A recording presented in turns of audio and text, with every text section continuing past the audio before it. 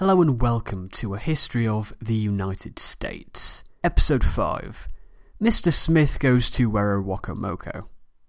Remember that this is a listener-supported podcast. If you want the show to continue, then please support it. You can do this by subscribing to the membership feed at thehistoryofpodcast.com. Membership only costs $5 a month and gives you access to 2 exclusive episodes per month. We're currently talking all about the Aztecs. Special thanks to our latest pioneer, listener Julie, and to all those people who have left iTunes reviews. Thank you. I couldn't do the show without you.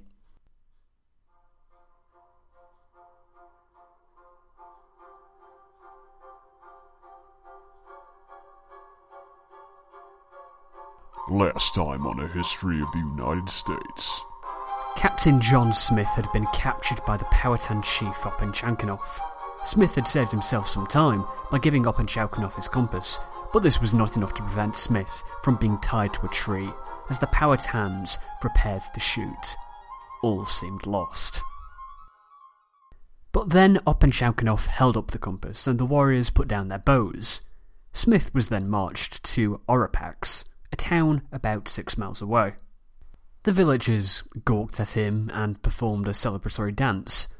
Smith was then taken to a house where he was given so much food that he thought they were fattening him up so that they could eat him.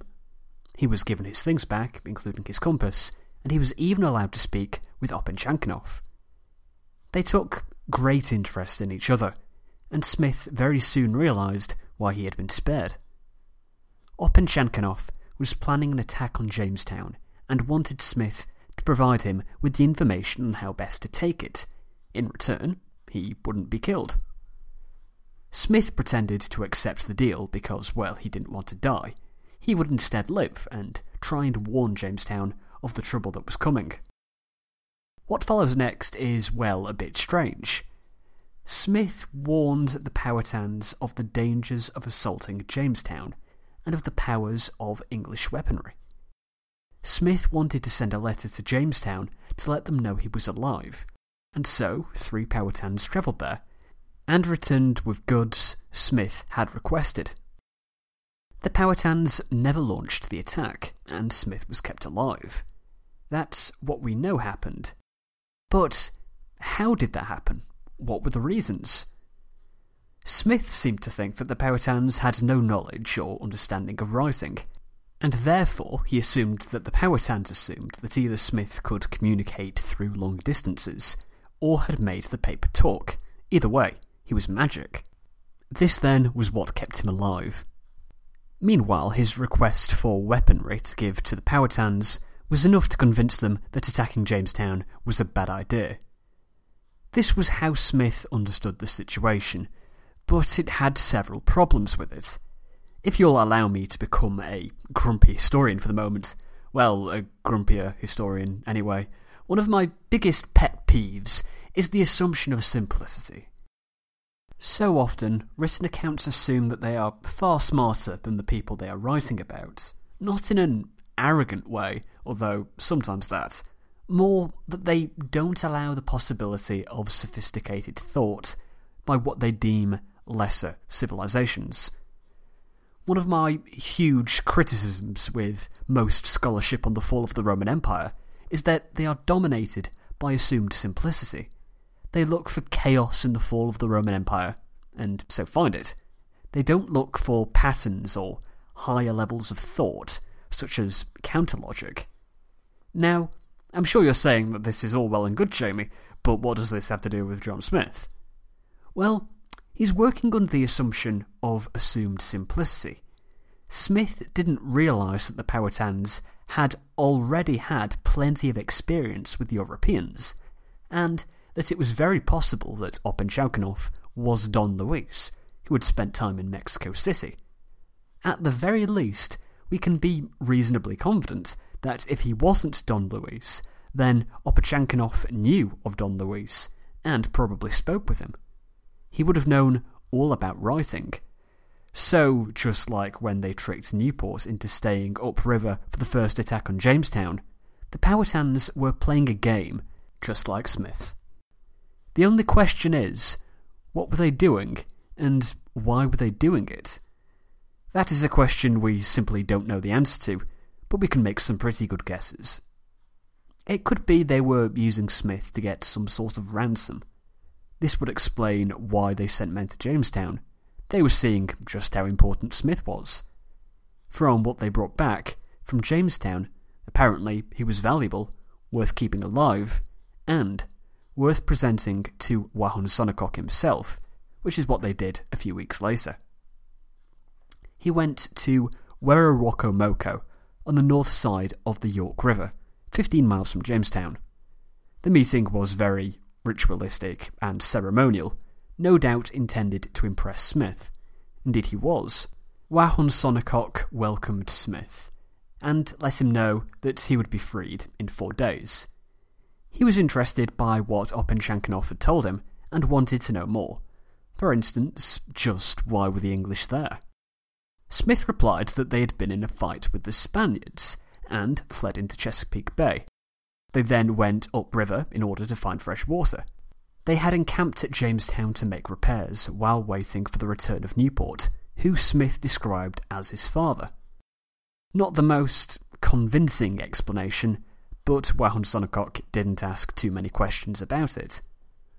What he did do was ask Smith and the English to abandon Jamestown and resettle on the York River, where they would become part of his chieftain. Smith describes what happened next in a scene which has since become legendary, describing himself in the third person. 2 great stones were brought before Powhatan.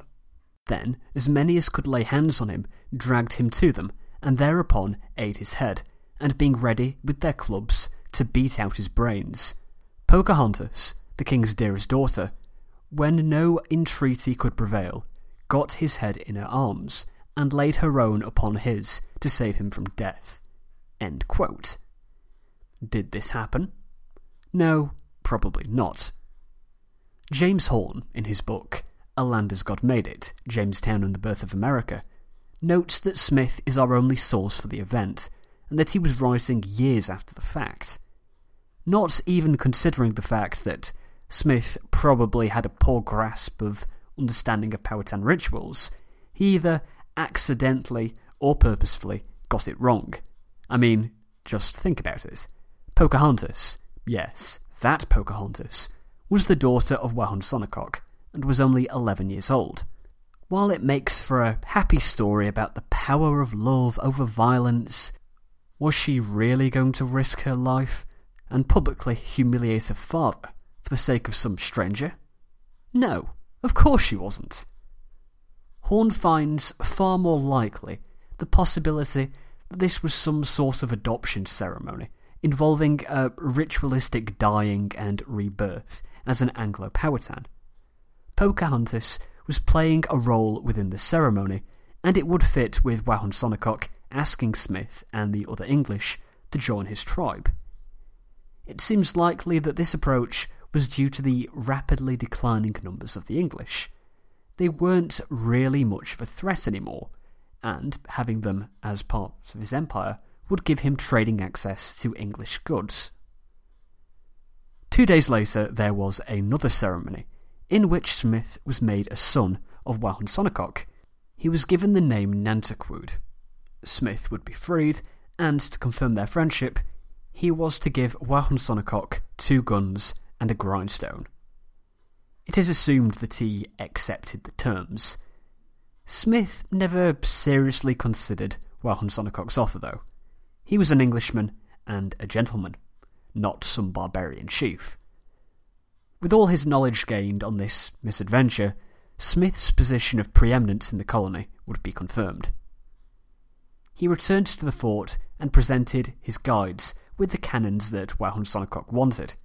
However, these weighed 1.5 tons each. The Powhatans had no way of dragging them back. Smith showed off what they could do by firing some rocks at trees, which terrified the guides. Smith mollified them by giving them other gifts to take back to Werowocomoco. The reaction to Smith's return was mixed. The men were happy to see him, but the council wasn't. Archer was particularly upset. He had been promoted to the council in Smith's absence, and didn't welcome his return.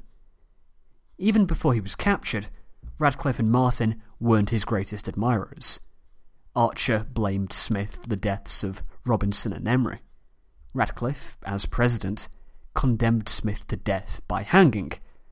You'll recall the double insult of this. A gentleman, such as Smith, should have been shot, not hung. It was January 2nd that Smith returned, and things had been getting ever worse in Jamestown. Radcliffe, Archer, and the other gentlemen were planning to abandon the colony. They would flee on the one ship they had left, the Discovery, which was only a small 20-ton pinnace. On it, they would travel either to Newfoundland or England, leaving Reverend Hunt and the surgeon, Thomas Watson, in charge. But, as had happened for the third time now in our short narrative, this was not Smith's time to die. By pure chance, this day, January 2nd, 1608, was the day that Newport returned to Jamestown. The charges against Smith were dropped in the celebrations. There is a brilliant passage by Horne which I'm just going to quote, since I don't think I could put it better myself. We do not know what Newport's reactions were upon his return to Jamestown. When he left in the summer, only a couple men had been lost, and the settlement appeared to be in relatively good shape. 6 months later, nearly 2/3 of the men were dead. The deposed president of the council was under close arrest, one member of the council had been shot, another was about to be hanged. The leading gentry had decided to desert the colony, and nothing of value had been discovered or produced. End quote. Newport wasn't going to wallow in self-pity, though. He wouldn't despair about what had happened to the colony. He was going to fix things. He had with him 100 men or so, of which we have 73 listed individuals, including 33 gentlemen, 21 labourers, 6 tailors, 2 apothecaries, 2 refiners, 2 goldsmiths, a gunsmith, a perfumer, a blacksmith, and a tobacco pipe maker. For all his new optimism, there would be another setback for Jamestown a few days later. There was a fire. Fires are never nice, but in a settlement made entirely of timber, they could do an awful lot of damage. All but 3 of the buildings were destroyed. The church was burnt, the library, the storehouse, and the fortifications. All that most men were left with were the clothes on their backs. Fires are not uncommon in structures made of wood when there are open flames about, but I will mention that there was, and indeed still is, some suspicion about whether the Spanish had anything to do with it. It was a particularly harmful blow for Reverend Hunt, who would die in the following Great Frost. As we saw when dealing with St. George's Fort, 1606-08 was a cold winter. The English were desperate. All of a sudden, they were reliant on the Powhatan again. Werowocomoco sent food to Jamestown a couple of times a week. Well, more accurately, they sent food to Smith and Newport. These were the only 2 they considered leaders, and Newport only because of what Smith had told them about him. What happened next was Jamestown was left in the hands of Martin and Radcliffe, while Smith and Newport travelled to Werowocomoco with a guard of 30 or 40. The reception was warm and friendly.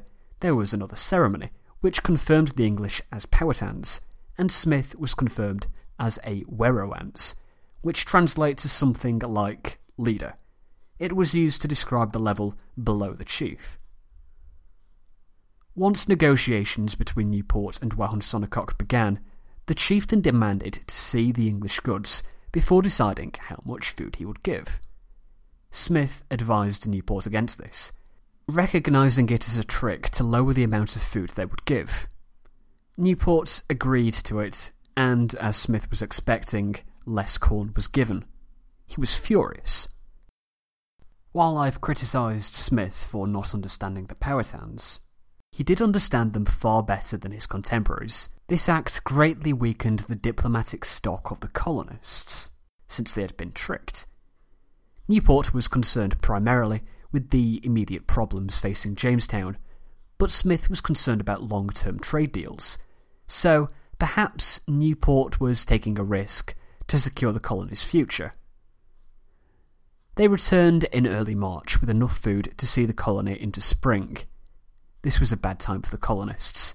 There was little food, and the men were being put to use to find gold. While Smith was just as interested in gold as the next person, he wanted men to be put to a more productive use than finding gold. Newport set sail back to England on April 10th with Archer, Wingfield, and a Powhatan who had been sent to England by Werowocomoco, named Namontack. Since the council was now getting pretty small, it was down to just Smith, Radcliffe and Martin, one of the new arrivals, Matthew Scrivener, was added, and Smith began doing the real work of repairing the fort. While he was doing this, he had a problem with Native Americans sneaking into the fort and stealing things. Eventually, some were captured, and they revealed information that Werowocomoco really hated the English, and his show of friendship was just that, a show. He planned to lure Newport into a trap when he returned and launch a general attack on Jamestown. Smith was troubled by this information and set about improving the fortifications. Another ship soon arrived. Newport had set out with Captain Francis Nelson in the Phoenix, but Nelson had gotten lost in bad weather and so made it to Jamestown late. They shared resources, and the colony's strength was raised to about 150. At the beginning of June, he set off back to London with Martin, who was rather ill. It would be a while before Newport returned, so Smith set off to explore the country. I won't include a list of all the rivers he went down, but there was one incident of note when Smith's party was attacked by a group of Powhatans. The English easily forced them back with their muskets, but from them Smith learnt that they had been ordered to attack by Werowocomoco, and that he had been egged on by Radcliffe. Smith returned on July the 21st with knowledge of the local area, as well as furs, fish, and fruits. He returned to find Jamestown on the verge of mutiny. Radcliffe had become deeply unpopular while Smith was away. Apparently he forced the men to work, building him a palace in the woods, which is really odd on just about every level. As second in command, they asked Smith to depose Radcliffe, which he seems to have done, making himself the third president of Jamestown. This forms a good point to end things for this week. If you enjoy the show and wish to support it, you can subscribe to the members feed located at thehistoryofpodcast.com. You can like the Facebook page, facebook.com/thehistoryofpodcast, and follow me on Twitter @historyjamie. If you have any questions, just send me an email, thehistoryofpodcast@gmail.com. I'll see you next week. Thanks for listening.